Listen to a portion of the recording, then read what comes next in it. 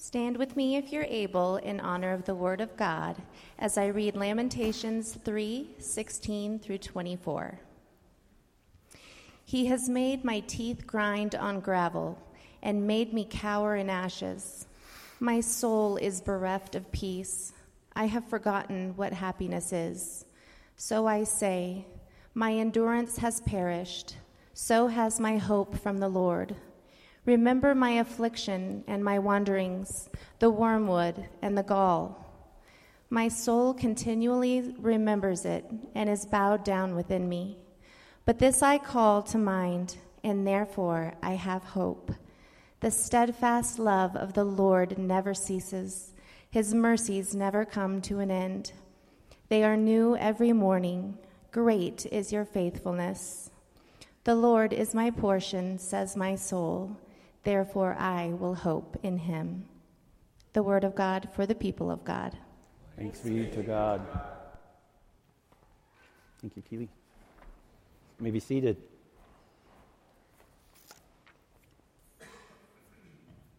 It's good to have you all here today. Enjoy the Word of God. We are reading the Bible together. We finished Jeremiah and just finished Lamentations. And so I'll be preaching, as you heard the word today, from Lamentations 3, verses 16 through 24. Lamentations is a poem, and it's written very orderly and methodically. It is an acrostic, which in the Hebrew, it has 22 letters in it. So they begin with the first letter of the Hebrew alphabet. That starts the first verse, and they go through 22 verses. And then at the end of chapter 1, chapter 2 does the same thing. And then in chapter 3, you have 66 verses, and so you have that repeated 3 times perfectly in order. That helps a lot of things, and it actually has a message with it of order, and it also helps you in memorization if you want to memorize the word. And so in chapter 4, it's 22 verses again. For us, it would be from A to Z, starting with A, going through Z, every verse starting with that letter. And then chapter 5 is actually 22 letters again, but they're not in order. That might say something too. So they're not in alphabetical order. It is 22 verses. It uses the letters of the writer, but they're kind of jumbled up there.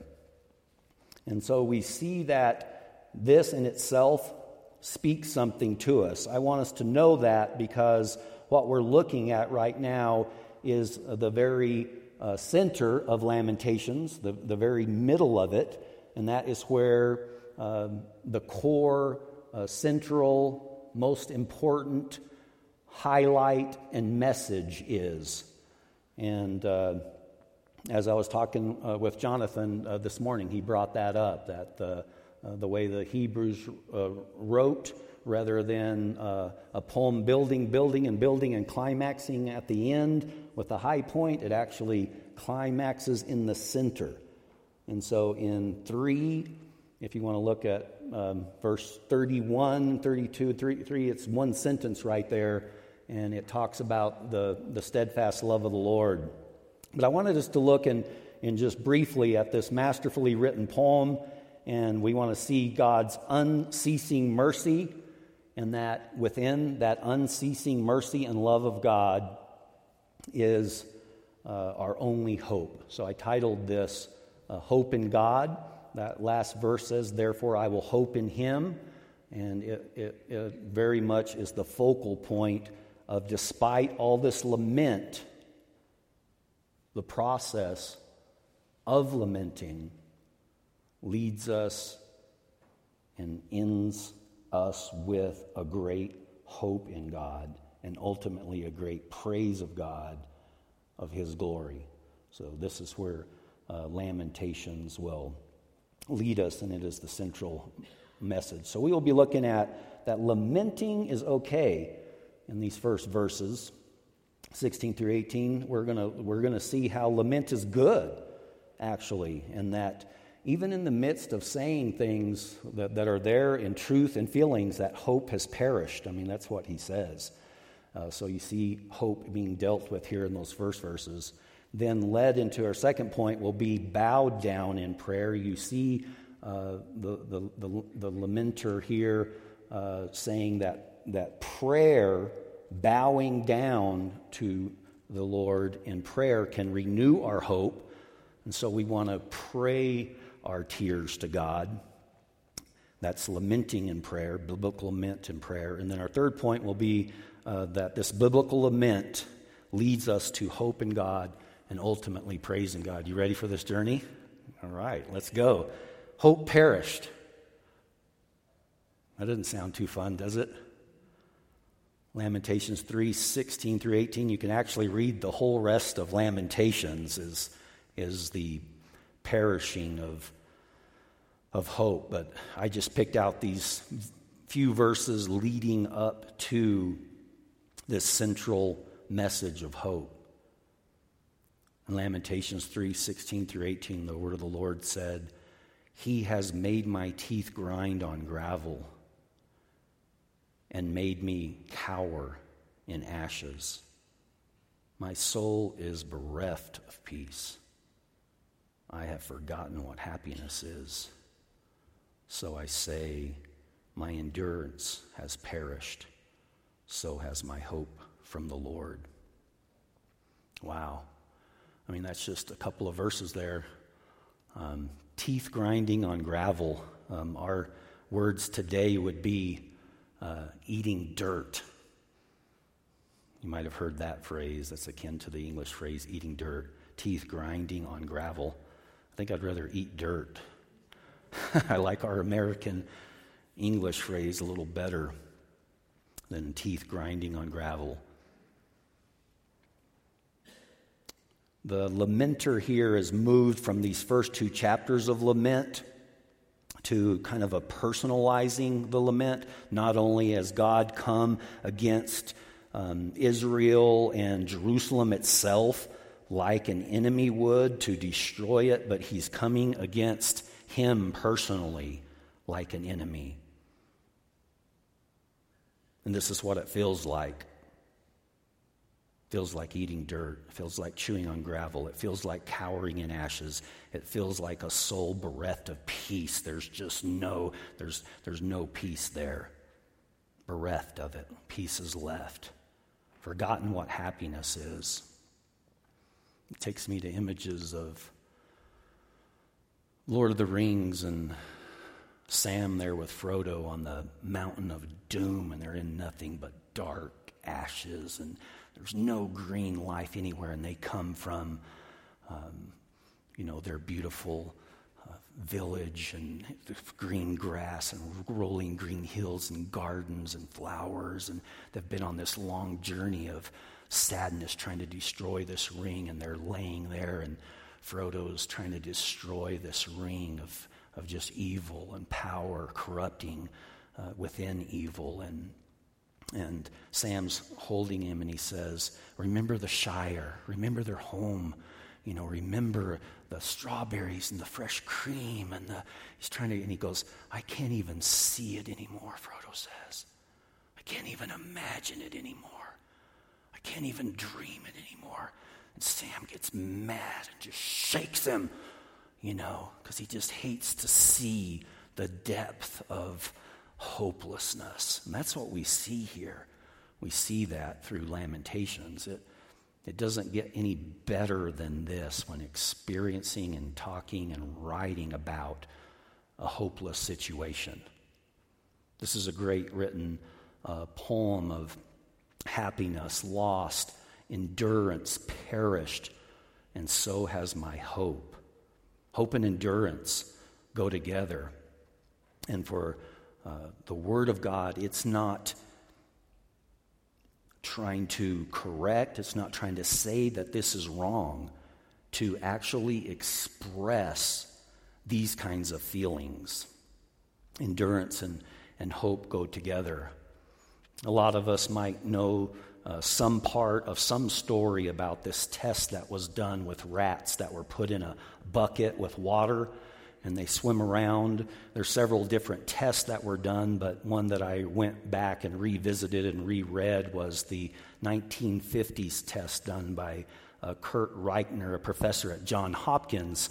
He did a real thorough testing where he would take these rats, put them in a bucket, they'd swim around. He took all kinds of domesticated rats. He took wild rats. He did all these testing to test all these variables. But I won't go into the whole test with you, but it was a test basically of what he wanted to see about hope and endurance, about hope and resiliency, about the resiliency in creation and in rats specifically. And so he took them, and some of them just swam around. They dipped down into the water. They explored the bottom. They swam up, and they're phenomenal surviving creatures with great swimming ability and endurance. But he found that these rats died within 2 minutes.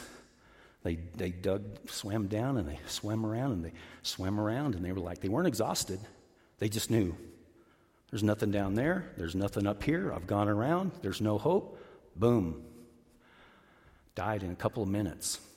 As I said, I won't go into all the tests and all the different variables, but what he did at the end was he took some rats, and right at that point where they were drowning, he rescued them. Some people put a little ledge up just out of nowhere, and they were swimming around and around, and they found this ledge right when they were about to give up and die. And they'd get up on that ledge, and then and then he would remove the ledge, and they'd start swimming again, and they'd go for days. Just with that one, like, there's something here. There could be something here. Something's going to be there. Something's going to be there. And they could last for days swimming. It's amazing. Others died in 2 minutes. But with that one glimmer of hope, so the power of the resiliency of hope within us. And this is what this really scripture is about. It's about lamenting. It's about a hopelessness situation. And in this hopeless situation, there arises some hope.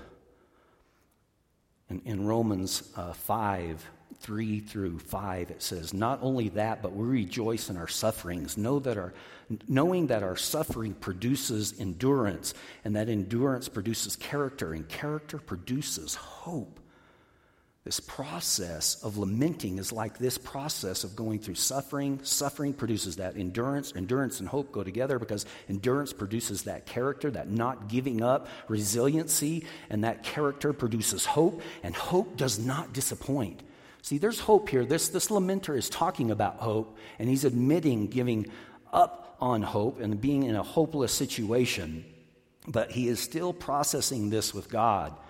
He's saying in this scripture, the word of the Lord in Romans 3:5 says, and hope does not put us to shame because God's love has been poured out into our hearts through the Holy Spirit who has been given to us. God's love has been poured out, and that's what we're going to look at, the steadfast love of the Lord, the chesed love of the Lord, the covenant faithfulness of the Lord. This is what, Paul in writing in Romans is saying hope does. Hope comes and springs forward. And that brings us to our next point, hope renewed. In Lamentations 3:19 through 21. Remember my afflictions. So he's turning to the Lord after this statement of his feelings of this hopeless situation. He says, remember my affliction and my wanderings, the wormwood and the gall. My soul continually remembers it. I'm like stuck in this, God. Help me. I'm just remembering it. But he says, and is bowed down within me. Here's where prayer comes in. My soul is bowed down in me. I'm praying inside. My soul is humbled before you, God, and bowed down before me. And he says, but this I call to mind, and therefore I have hope. So right after mentioning that hope has perished, endurance and hope has perished, he springs forward here and calls to mind in prayer that God is still there. God is still good. And he says, I still have hope. So hope is beginning to be renewed through this process of bowing down in his soul. Tim Keller preached a sermon not on this text, but through the Psalms, because the Psalms are full of laments. In fact, when theologians break down the Psalms, they say the greatest number of Psalms are laments. The greatest, they're like Lamentations. In fact, a lot of Lamentations is, you can find different verses and psalms that match them. They're lamenting psalms. And Keller preaches this sermon called Praying Our Tears.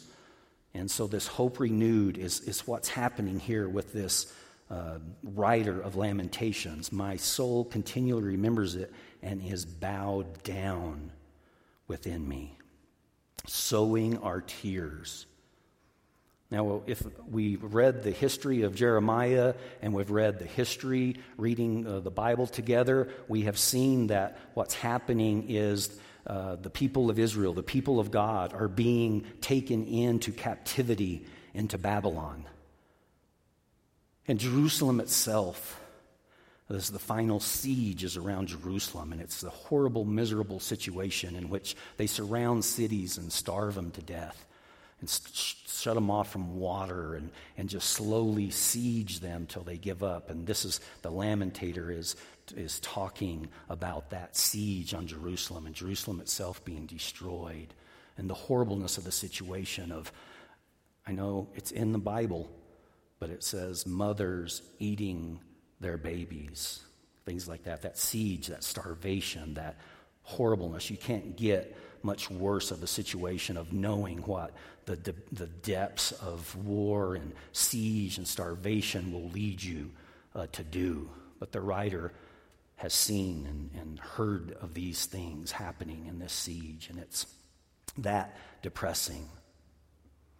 But hope is being renewed here. The lamenter is sowing his tears. His tears are having purpose. I love the way Keller brings out that the gospel always presents a third way. And so he mentions that religion wants you to deny your feelings. Just don't feel any of that kind of stuff. Don't ever feel it. Just say, bless the Lord, I'm doing good, and I'm blessed and highly favored. And no matter what's going on in your life, just focus on that. And religion wants to teach you that. But the Bible doesn't. The Bible says that feelings are real and they need to be expressed and they need to be processed healthily. Grieving is a process, and it might take a long time. You're not to stay stuck in there. They're not to be your ultimate ruler over your life, and that's what the world and the culture says. So the world says, the religion says, deny your feelings. The secular world and culture wants you to bow down to your feelings, not bow down to the Lord, bow down to your feelings, and make them supreme. Like, oh, well, if you feel like you need to do it, you need to do it. Because those feelings are telling you they're up here. So just the opposite, the religion is telling you deny your feelings. The world is saying make your feelings supreme. Both are wrong. We can't just deny our feelings, and we can't just vent them all out and let them run wild. But we must process them, is what the Scripture says, before the Lord. We must bring them to the Lord. So we don't deny, we don't stuff, and we don't just superficially get over it and do whatever we feel and submit to feelings. But the gospel, the third way, is to pray your tears and sow your tears. And Psalm 126 is this beautiful scripture about sowing tears. Verse 5 of that psalm says, those who sow in tears, listen to that, those who sow in tears shall reap with shouts of joy. He who goes out weeping, bearing the seed for sowing, shall come home with shouts of joy, bringing the sheaves with him. This is a picture, a metaphor of a farmer going out and sowing seed and then coming back with sheaves. They would take the grain and harvest them in big bundles and wrap them in the center, and they would take those bundles, and then you would thresh them and beat them and get the grain out. But that time of bringing in those big sheaves and carrying them in was a time of joy, but going out and sowing was a time of sorrow with tears. And the verse right before those who sow in tears said, restore our fortunes, O Lord, like streams in the Negev. It's like the streams in the Negev is a dry and barren desert. Lord, restore us like that. Bring this hope back. Renew our hope like water, like streams in the desert. What a metaphor. What a metaphor. It's like Sam holding Frodo and shaking him and saying, remember the Shire. Remember the streams, remember the water, remember the green grass, remember the strawberries and cream. Remember all that we had. Keep that. And he had lost that. And this psalm even opens with that in 126. 126, it says, restore the fortunes of Zion. We were like those who dream. It was literally like a dream. The restoration was so beautiful happening. And this whole psalm is in the present tense. And it says, our mouth was filled with laughter and our tongue with shouts of joy when they said among the nations, the Lord has done great things for them. The Lord has done great things for us. We are glad. And then he says again, restore our fortunes, O Lord, like the streams of the Negev. Bring those streams, those waters. He's saying these tears, biblical lamenting, when you take your tears and you don't just deny them, don't cry, don't be sad, no, that's bad, or when you say, yeah, I'll just do that and get all caught up in your own self-pity and just do it forever and just follow wherever that leads us. The gospel way is this center of where we pray our tears, we sow our tears, we admit to God and we take our pain before the Lord and we give it to Him. We sow those tears and we let Him know how we feel. And we express that to Him. And this process of lamenting, what you see through Lamentations is this process of lamenting that leads you to healing. It leads you. This process can and usually does take time. It takes time for you to express. It takes time for God to be able to minister His healing power to you. For Israel, it took 70 years in captivity. Now, there were false prophets that came in Jeremiah, we read in Jeremiah 29, that came and they said, you'll only be there 2 years, it'll be over, don't worry about it. And Jeremiah says, you're going to be there 70 years. Build houses, get married, blossom there, pray for that nation, and just because you're going to be there.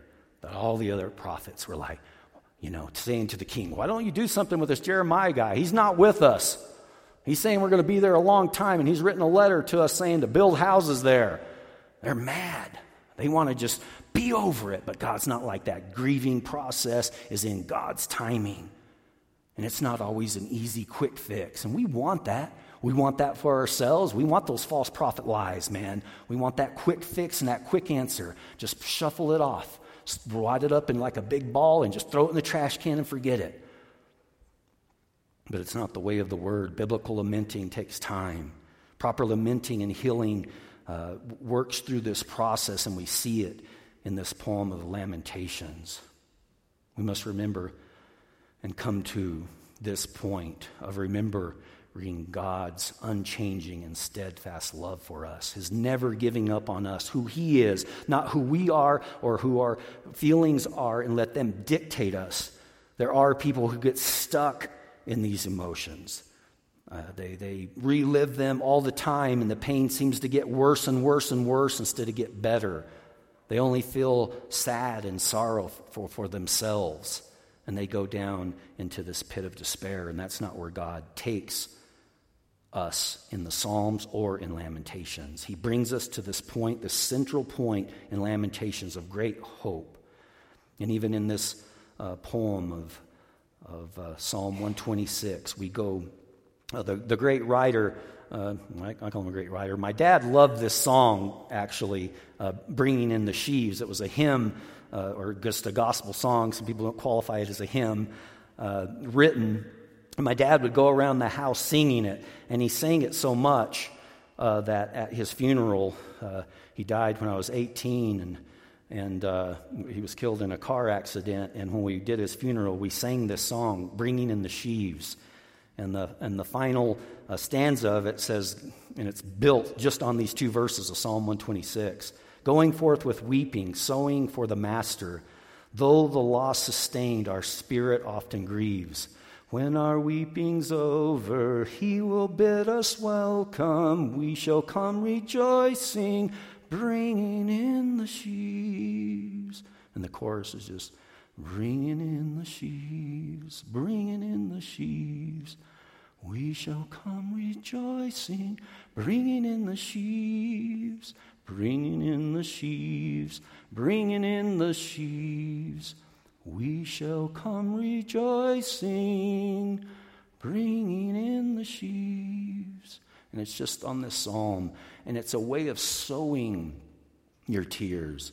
It's a way of letting grief and sorrows and the sorrow that death does bring. But we sorrow not as those without hope, but with great hope. And the lamenter here brings forth this great hope in the unchanging, steadfast love of the Lord. And so our third point is hope in God.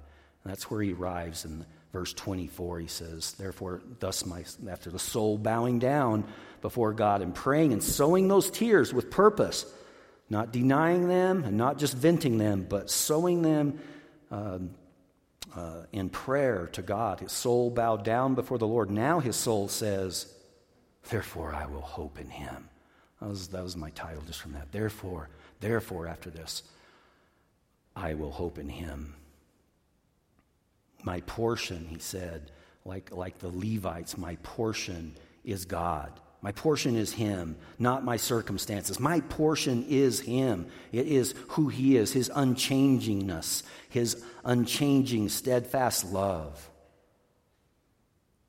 God, he was the Levites' portion. He was their inheritance. And this writer is saying this, the Lord is my portion. He is my everything. If I have him, do I still have hope?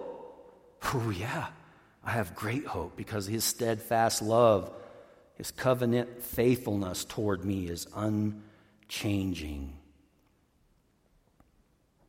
He's given us his greatest gift and his unchanging love. This points us to the new covenant, about that God keeps his covenant faithfulness to the new covenant.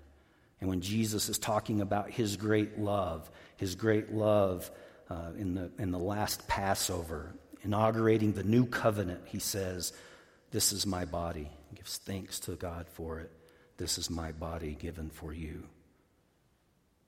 And he takes the cup and he said, this is the blood of the new covenant. This is the new covenant. It's in that cup. It's the new covenant in his blood given for you. Jesus was about to give his all. He had given his all.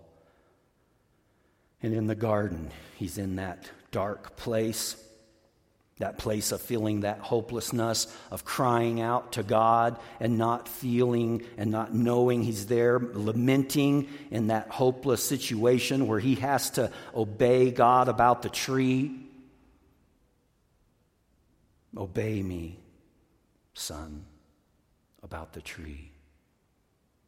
And he succeeds, like Adam failed about the tree. He succeeds and he goes to the cross.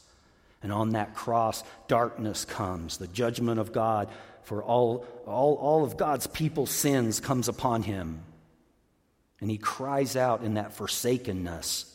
Psalm 22, my God, why have you forsaken me?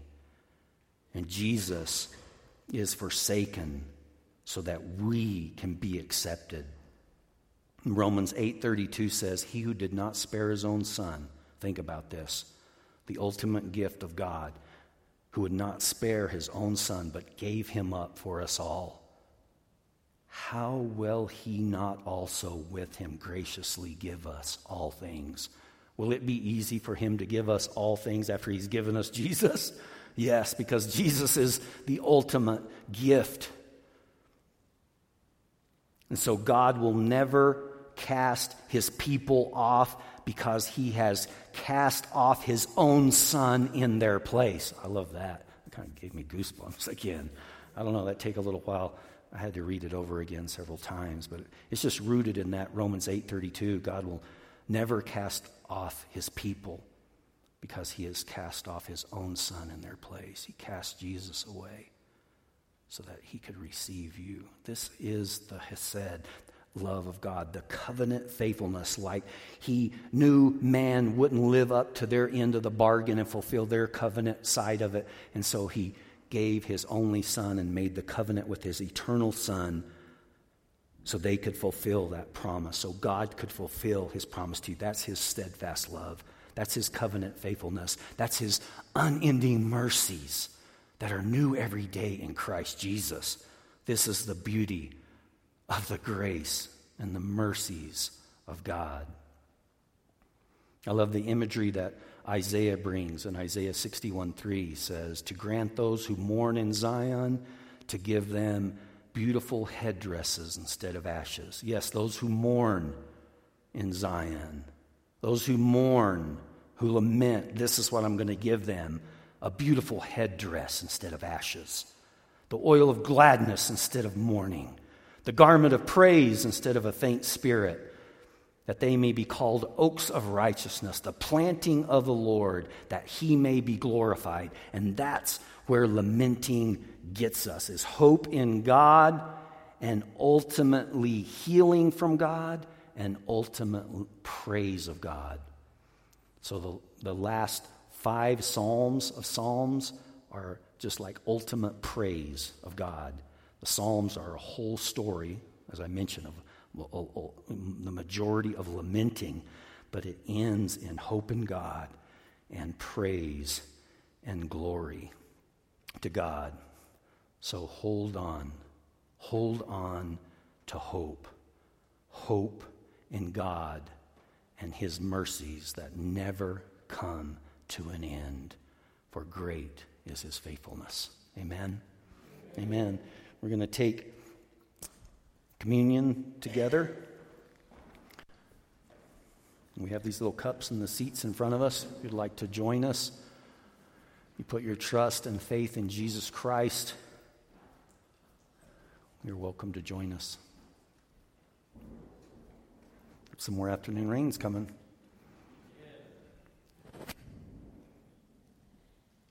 On the bottom, pull that and the bread will come out. And the night that Jesus was betrayed, he took bread and he gave thanks to the Father for it. And he said, this is my body. Take and eat of it. Let's break it and take it together.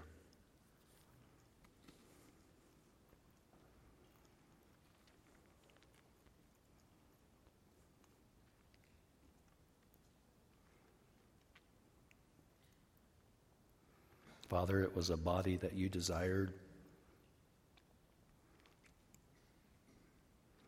And the body of Christ was given freely. He willingly went to the cross.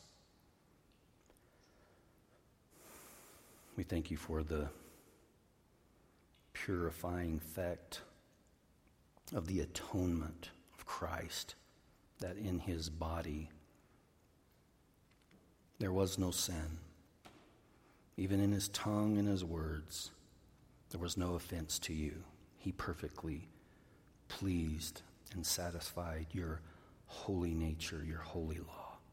We thank you so much for the body of Jesus. In the same manner, he took the cup.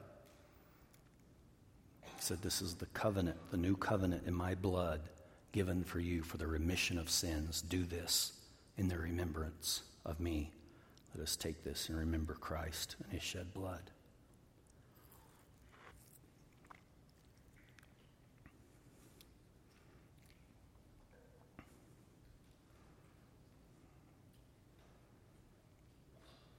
Thank you, God, our Father, for your Son, Jesus Christ.